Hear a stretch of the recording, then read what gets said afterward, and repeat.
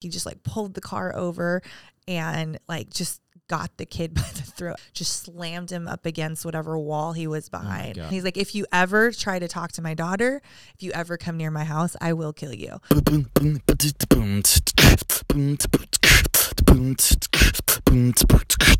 What's up? It's the Uncomplicated Podcast. Welcome. Episode 10. Yeah, I was going to say 9. 10. Episode 10. So are we wrapping this thing up at number 12 or what? Because we promised to do 12. We're doing 12. Tell us in the comments if this has been helpful to you. It helps us know whether we should keep going or not. The encouragement means so much to me. When I see you much. guys share this stuff or even when you ask questions, like totally gets me excited. Yes. So how this works is if you have a question about faith, the Bible, life, anything you can think of that feels complicated in life, here's what we believe. We believe that God never intended faith to be complicated. Yeah. We're complicated because we're Totally. people, right? We're complicated. But and relationships are complicated, right? There's like you can on your social profile, it could be like relationship status. It's complicated, right? And sometimes because we're complicated and life's complicated, our relationship with God can be but that it's not supposed to be that way. And so the whole thing is, how can we keep things uncomplicated? And that's the goal of this podcast. We got some questions. Yep, we do. Let's get right to them. Let's jump into it. Number 1, how do I know the Bible is real?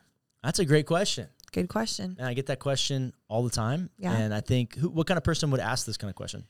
I think it could be a handful of different people, but maybe one that is exploring faith. They're genuinely seeking. Yeah, they've heard of this God and Jesus and Bible, and they're just figuring it all out. Another person could be questioning their faith, like maybe they had faith, and if the they Bible's read real, something that maybe they didn't love, or they question, or hey, what about this, or the accuracy of it. Sure. So like if the Bible is real and they could just kind of anchor into that, then their faith is going to be stronger. Totally. Which, to be totally honest, you're not going to know if the Bible is real or not. There's no way to prove that. And by real, we mean written by God. Right. Right. So it's Inspired real. Like physically, word of God. Yes. It's right there. But I mean, did God really have a hand in putting this thing together? And so let's do some Google. Let's get some. I can give you 5 reasons off the top of my head. I could spend the whole podcast talking about this because my life is literally dedicated to teaching the Bible. So I'm gonna love this question. Thank you for asking. I got Eric on the keys. Eric. Hey, what's up, guys? One of the smartest guys I know. Yes. He told me he had a hard day at work today because something about the Pentagon and rockets. Something pretty serious. Yeah. Something like that. He builds rockets for a living or something. He's the smartest guy I know. So between Eric's mind and the World Wide Web, would you just put together some, I don't know, give us some stats. Weigh me down when you got some cool stats about the Bible. Here's what I know off the top of my head, all right? Hit us. Is the Bible real? Well, the Bible is the oldest piece of literature on the planet, right? Mm-hmm. It's written across, I want to say 1,500 years. Ain't no book in your Kindle library or in any museum that 40 different authors, and correct me if I'm wrong, Eric, wrote across at least 1,500 years, 3 different continents, 3 different languages, poets, priests, kings, warriors, farmers, prophets. I mean, everything you could think of. God chooses these people to put together this one book that is just the congruency, just the lack of contradictions, the same story the whole time with the prophetic accuracy built in. It's just unreal. So I would say the uniqueness of the Bible demands investigation. Yeah. So do I know the Bible's real? Well, there's no book like it. So I would start with the miracle that is, how did we get such an incredible thing? The second thing I would think of is, well, the Bible's changed my life. There's no book I've read. How about, you want to speak to this? There's no other book that I feel that reads me. As I read it, every single day, I've read the same book for pretty much my whole life. I read it every single day. And I promise that when I read it, I feel like it is so timely. It's so,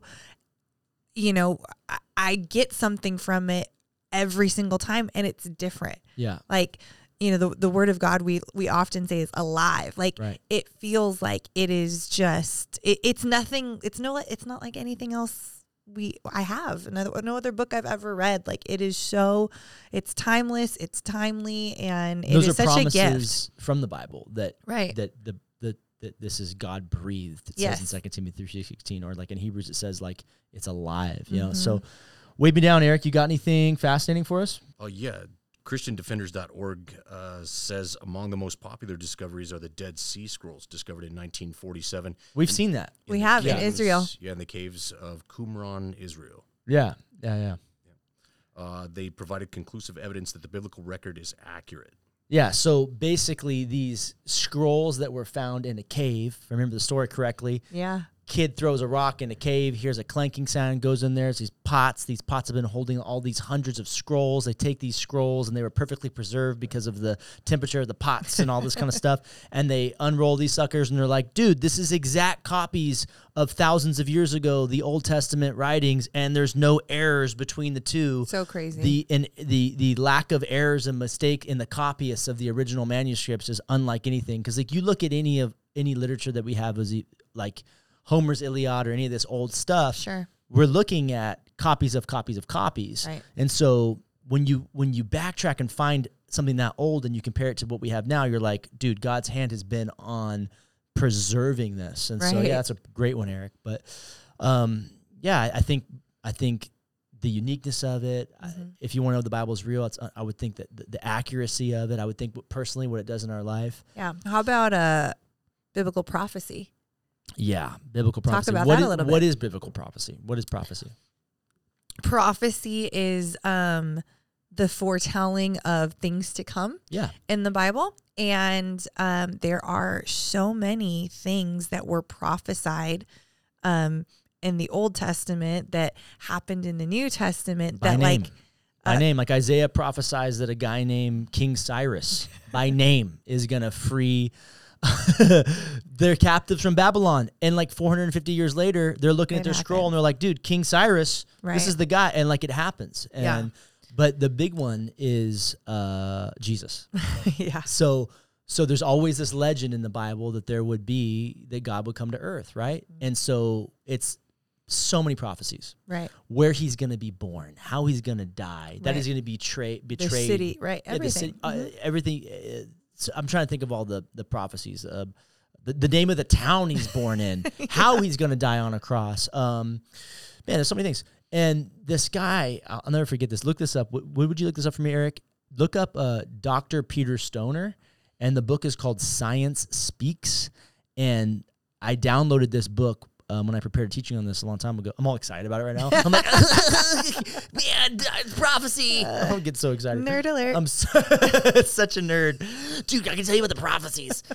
So anyways, nerd alert. The prophetic accuracy of so there's all this stuff said about Jesus. Peter Stoner takes eight of the things that he's going to be born in Bethlehem, that he's going to be betrayed, he's going to die on the cross, blah, blah, blah, blah, blah. Takes it. And he says, the likelihood of 8 things coming true. He was a mathematician, right? A college professor.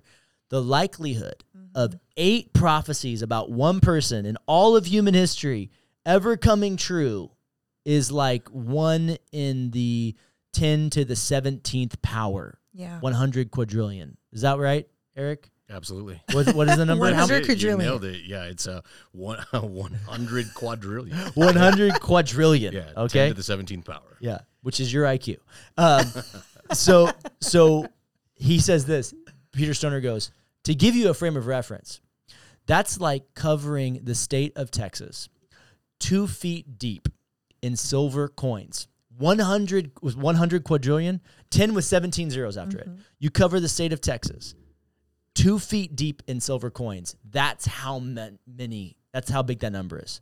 You take one of those coins, you write an X on one side of it, you drop it from a helicopter, you mix up all the coins, you send a blind dude in, and the blind guy gets one shot at picking the one coin. That's the likelihood that those just 8 prophecies would ever be able to come true about any one person ever. Wow. So you read the Bible and you see the archaeology lining up. Right. You see it changing your life personally. You see, a buddy just sent me this week of something that they discovered, like, you know, a buddy of mine was talking about Egypt and some stuff that came, and I don't get into it. Anyways, and there's just always this stuff coming up, and it's like, wow, there's no contradictions here. There's just continuing faith is just being built over the years in the accuracy of this stuff. And then you get down to the fact that people are willing to die for this belief. Yeah. That their life has been so changed by the scriptures that they're willing to give their life for this and die for the scriptures. And so, so how do I know the Bible is real? You don't, but maybe those are some things that would help you want to, I would just, you know, Jesus says, Matthew 7:7, seek and you'll find, knock and the door will be opened, ask and he will answer. I say, take those kind of things that I gave you and just go on a hunt and figure out for yourself. You want to add anything? I mean, I would just say to this person that's seeking out, like, continue to read it. See, test it out, you know, see if it speaks to you. And I think our entire relationship with God requires faith. But the Bible just gives us something to stand on. And so it's such a great gift, something that we love so much, and it teaches you about who God is. And so what about this? This is the New Testament, the uncomplicated New Testament. Let me brag on you for a minute. Just hurry up. We got other questions. No, but this is important. Justice wrote, like, I guess, would you call it a foreword? Like the beginning part, there are 10 big faith questions that maybe feel complicated. So if you are new to following Jesus or have questions about faith, this is such an incredible resource. My gift to you. Okay. Wow. So go to justicecoleman.com and put in there, right there on the homepage, it says, I want a Bible. I will send you a copy of the New Testament. The first part, like Maria says, does God have a plan? You know, who is God, the Father, the Son, the Holy Spirit? What's worship? How to pray? All that kind of stuff is in the beginning. That's my contribution. But then the actual Word of God is this is the New Testament. So cool. You worked really hard on that. How do I know the Bible is real? Start reading the scriptures and see what happens to your life. I mean, if the Bible delivers on the promise of changing your life, then I got to start for you. So, it's awesome. And it's kind of got a nice matte finish. You worked hard on that matte finish. Made sure it was right texture. Feels good. Smells like black licorice, actually. Scratch and sniff. No, it's not scratch and sniff. Okay, here we go. Second question. Should Christians own guns? Wow. Should Christians own guns? There you go. Do you own a gun, Maria? How do you feel about guns? What's your experience with guns? Experience with guns is quite limited, to be honest with you. I grew up in Texas, and everybody and their mom has a gun, including my mom. I think she has multiple guns. I didn't grow up in Texas. I was born in Texas. I moved here when I was like 3. And my house had guns. We had guns in different rooms. Yeah. And I didn't know where they all were, but they were there, and that was part of you. Yeah. So I didn't have any, we didn't have guns in our home. Yeah. Never had guns. Dad was not a hunter. And why would somebody own a gun? Maybe they're hunters. Maybe they like to go kill their food. I don't know. My dad had a pretty lousy dad. He talks about it, you know, and I said, do you have any good memories with your dad? And he said hunting. Yeah, I heard him say that recently. He said, I would go hunting with my dad. So good memories. He would kill it with the gun. He'd eat it. Another person might want to own a gun because they have like a farm and they got chickens and there's foxes coming in, you know. Got to protect their livestock. Keyword being protect. Yeah. Any experience with guns? I have one story, and it happened to take place in your home state of Texas where you were born. I think it was about 17 years ago, and we were in Texas visiting your family, and we were driving from East Texas back to Dallas, and your mom asked me to drive her car because I think we had an RV, we had a bunch of stuff. And East Texas is farm Texas. Farm Texas, yes. Dirt roads, it's the country. Yeah. Cracker Barrel. It's Cracker Barrel. Country Corner and Cracker Barrel in East Texas. Heck yeah. Yes. So Waffle House. we were driving, and like dirt road countryside driving. I'm such a city girl, so I'm just out of my element. And all of a sudden, this deer runs right in front of the car, and I'm like, whoa, freak out. I slam on the brakes, and all of a sudden I'm already like freaked out because there was a huge animal in front of my car. But as I slammed on the brakes, something slid from underneath the driver's seat and hit my foot. And I kind of like calmed down from the deer. It runs off, whatever. I look down, and then I begin to freak out again because there is a gun in the vehicle under my seat. And I'm like, oh, there's a gun in the car. There's a gun in the car. What do I do? Like, instantly, I'm like, I'm going to get arrested. Like, I don't know. I'm a rule follower. I don't know anything about guns. So I kind of freak out. And I'm like, and I like hot potato it a little bit. Like, what do I do with this thing? This is your first time holding a gun. Where can I put this? I don't know. It's like, am I going to shoot myself? I don't know. And so I'm like, oh, glove compartment. I can put it away so no one can tell that there's a gun in this car. So I open the glove compartment, and a second gun falls out of the glove compartment. And you're like, it's okay. It's Texas. Everybody has a gun. How do I not remember this story? Because it probably didn't faze you. Because no memory of this. Because you have the worst memory, but you also like grew up around guns. Like for me, this was like correct. Felt like an illegal weapon in my car that could injure anybody around me. Like it just felt very. We weren't driving through LA. We were in no, there was nobody for miles. You know, Wide Open Spaces is the name of a song in Texas for a reason. There's just nothing around anywhere, just deer and dirt roads. So your first experience with a gun? Yes. Was two guns at the same time. 2 guns in the car I happened to be driving. I remember I was 15, dude, and I was driving my mom's car. I like took it out, and I wasn't supposed to be driving it, I think. And I'm like, I don't think I have a license, and I hit the brakes. Same thing, dude. Gun hits the back of my feet, and I reach down. I'm like, dude, I'm driving this car with no license. There's a gun in the car. I need to get home. But you weren't in Texas. You were in the city. Yes, okay. Yes. But so that was my only gun experience. I grew up with guns in the house, shooting guns with my dad, that kind of stuff. No big deal. For you, totally foreign. Totally foreign. That being said, the person who's asking this, should Christians own a gun? Why are they asking that question? Why are they asking, should I own a gun? Are there Christians that believe that you shouldn't own a gun? Yes. Yeah, of course. Mm-hmm. Because what are the teachings of Jesus?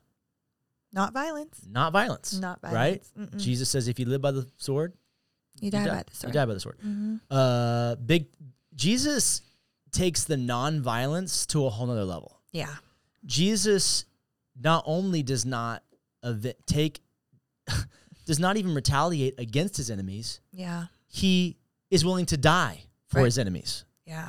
So it doesn't get more nonviolent than Jesus. Right. He actually hangs on a cross, giving his life for us. And the guy who's stabbing him, Father, forgive them. Forgive him. He knows not what he does. It's radical. Yeah. So let me look up something in the Bible. Talk more about guns. I'm going to look something up. Talk more about guns. I'm the one that doesn't know much about guns. Eric has something for us. Hit us with some stats, some good info. Yeah, so I was looking 40%. So this is pewresearch.org. I like Pew Research. Yeah, so do I. It's 40% of U.S. adults say they live in a household with a gun. Okay. 30% of those people report actually owning one.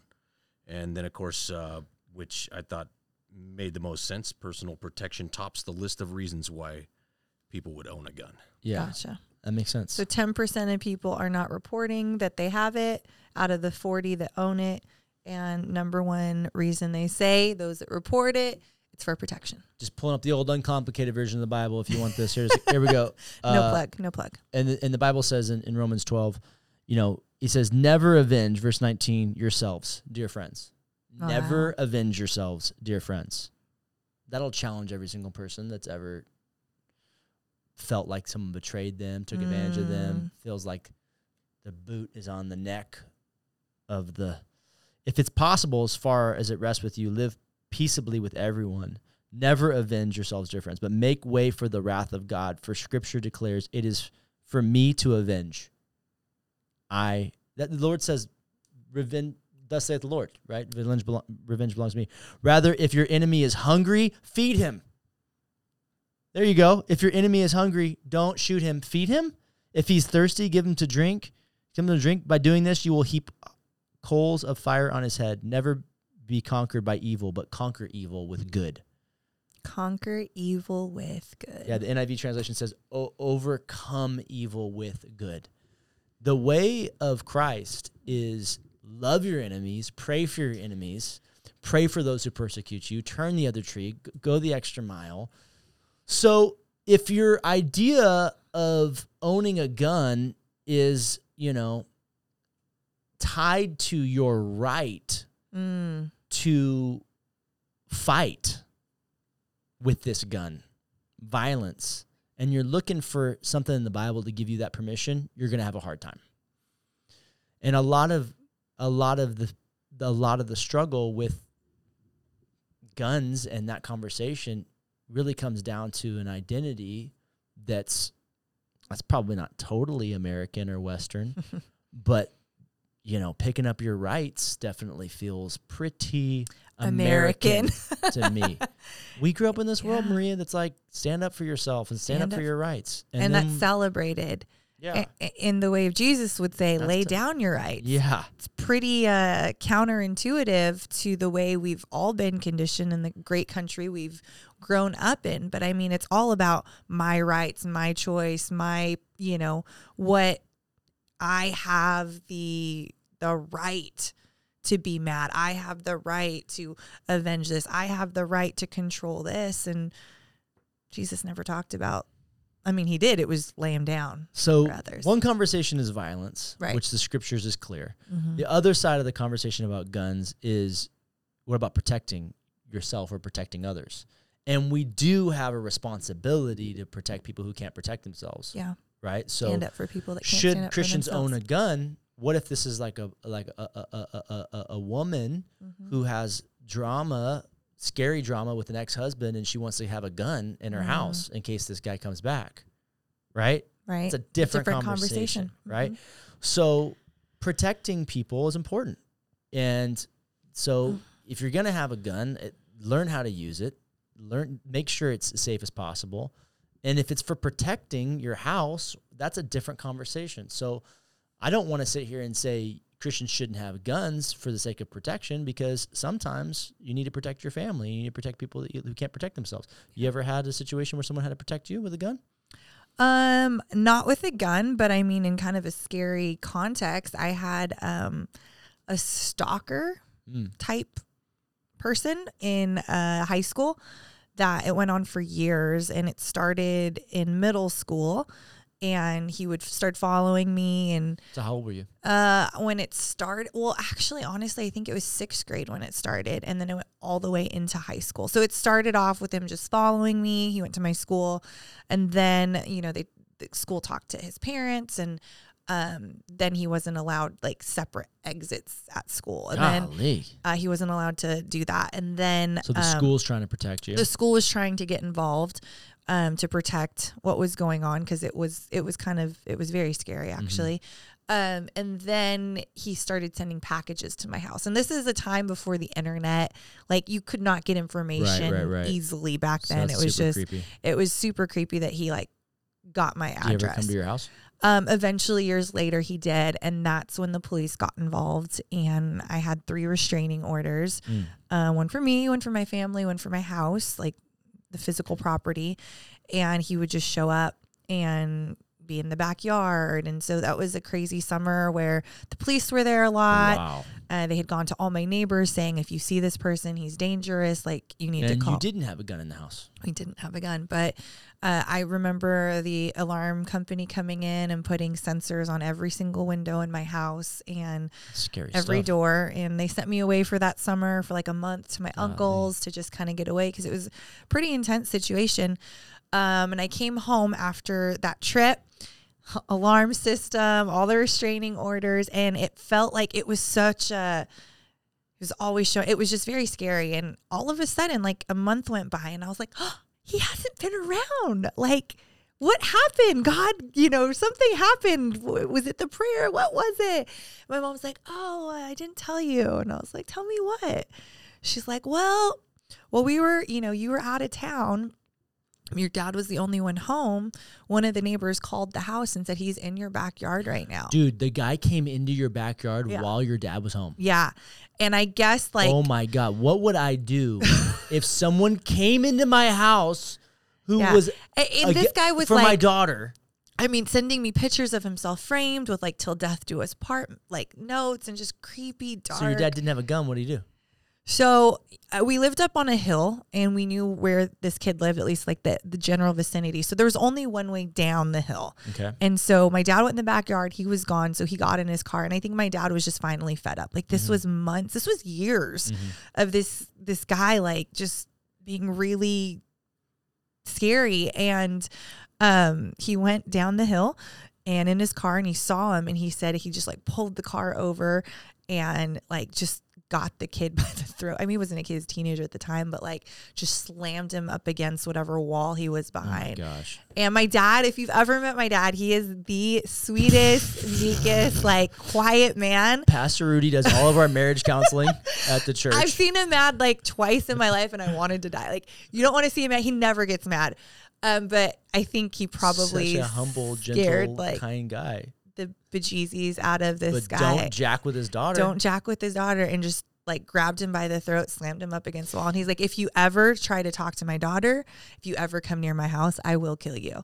And we didn't see him after that. So in the comments, good dad or bad dad? Great dad. Let us know. Love good you, dad or Dad. bad dad. So it's a great story you're talking about because you're talking about you're not talking about violence so much as you're talking about force. Mm-hmm. And that's the whole thing is that there's a reason why police officers carry a gun. It's because, and the reason why it's called the force, because their job is to serve and to protect. Yeah. And they're using weapons or they're using batons or they're using guns. These are situations to scale. These are weapons to forcefully, keep people safe. Right.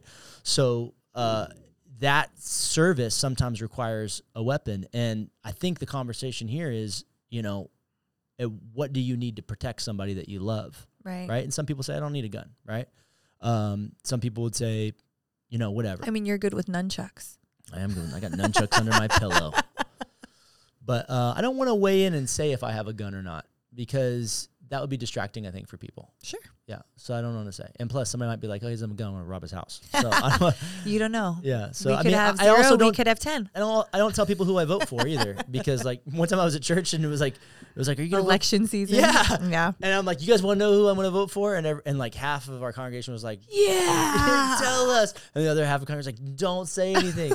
And I'm like, yeah, because if I say it, then it becomes distracting. Yeah. And I don't really want to tell you. I feel like it also complicates like our own personal worldview. All of us, like it might complicate faith and what we want to keep the main thing. The main thing is Jesus, and us following Jesus is the goal of this podcast. Yeah. And Jesus is anti-violence. Yeah. But we do have to protect people. So you got to figure out how to do that. Yeah. I mean, I've had restraining orders. No one's ever applied for me restraining order, but what's that called? You have a restraining order on someone. Yeah. As have you. I mean, I started a church in a laundromat. Yeah. Together we did that. And there's a lot of mental health that comes along with people that live on the street and experiencing homelessness for a reason. A lot of it time is mental health. And we're doing thousands of loads of laundry for people at laundromats. And, then those people are welcome to be a part of our community of faith. Yeah, they are. They're bringing some stuff in, know? And we love that. And we love that. So much. The church should be a hospital. Sick people come and get healed. Broken people come and get put back together. And so that being said, it mixes the crowd with some, can I say riffraff, right? You got some rowdiness going on. So we do have strong security at our church. Yeah. Somebody from our church. Well, used to be from our church. Yeah. Got an obsession, or something, and they're mentally ill. And they said they were going to kill me. And they were sending emails, hundreds of emails, and telling people they're going to kill me. And they came to church trying to kill me and all this kind of stuff. And they're going to put a bullet in my head and all that, right? And I had to get I mean, I can have stories. I don't need to go into the stories. I got some funny stories. But, we have armed security at our church. I mean, just 2 weeks ago, there was a shooting at a church. Yeah. And it's my responsibility as the pastor, as a shepherd, to protect the flock. Yeah. And so we have off-duty police officers and strong security protocols. So if anything goes down, we're ready for that. We want people to come to church and be able to relax and worship and see their friends and be able to have moments with, experiences with God that are uncomplicated and not be worrying, is there going to be an active shooter? What would happen? We got you. We got that stuff. I'm not saying you can have all that perfectly planned out, but we have that planned out because, those armed guards, that's for protection, not for violence, but for protection. Right. And so, I don't know. Am I beating a dead horse or? No, not at all. I think the question that I hope maybe you're asking yourself as you're listening to this, because I'm asking myself the same question, is just, is this a right that I feel that I'm owed or that I can pick up? Or, is this something that I can give to the Lord? I think that's just a question in almost any area of our life that we can ask God, And not all Christians feel the same way. Correct. There's Christians that say, no, I would not go into the military and kill somebody for my country. 100%. There are Christians that say, no, I wouldn't own a gun in my house. Right. What should Christians own a gun? How can you answer that question when the truth is it's politically charged? It's totally. You got to talk about where you live and why you need the gun. And at the end of the day, God will help you with that decision. If you submit it to him. I think that's the big thing, right? If we just are always like, well, I want to do this and I feel like I can do this, that is not a great way to navigate your life. Right. Because our hearts are evil. It's flesh so much of the time, our own emotions, our own feelings. And so if you can make decisions that you feel like you have prayed about, that the heart of God, on that topic. And it's not fear. And it's not, you're not acting, right? You're acting in faith, not in fear. These are great questions to process with any question, because then you're not leading yourself. You're letting the Lord lead you to get some help. Get somebody else. Ask your pastor. Ask some other people. I mean, I wouldn't jump to answer that question without. I've given people advice what to do in this situation who felt scared and had stuff going on. So, but I would remember what I just read in Romans 12. Yeah. It was at 19:20 where he says, don't retaliate. Vengeance belongs to the Lord. Yeah. Trust him. And if your enemy comes to you, you feed them. Yeah. You overcome evil with good. And the ultimate demonstration of power is going to be the cross. Jesus lays his life down willingly for us. That's the ultimate form of power. It's a path of nonviolence. It's a path of surrender. Yeah. So I feel like that was enough time to talk about this. Did you want to add anything else? No. All right. Well, let's wrap it up then. Any closing thoughts? Why don't you pray for us? Well, Lord, I pray for the person who says, is the Bible real? And anybody who's searching that on YouTube right now, who's, maybe there's something in the Bible that they don't like. And maybe there's something in there and they're like, man, if I can just discount the Bible, then I don't have to do this. Well, I pray that they would do the work to figure out what they believe and why they believe it. Maybe they're genuinely just seeking for guidance. And Lord, I know you're going to guide them as they begin to seek you. So I thank you for that. I pray for the person who says, should Christians own a gun? And maybe it's because they feel like they need someone to protect them and they want to get a gun to protect themselves. I pray that they would realize that you're with them no matter what. And your word says in John 10 that nothing can snatch you from their good shepherd's hands. And so we ask for guidance for them in that decision. And we pray that you would bless this podcast, that people would hear these answers, and it would draw them and point them to the person who gives the best direction, not the people that weigh in on their advice, because we could be getting this stuff wrong, but we know that when they come to you, you'll take care of them. And so we thank you that faith didn't have to be complicated with you. In Jesus' name, amen. Amen. We'll see you next week.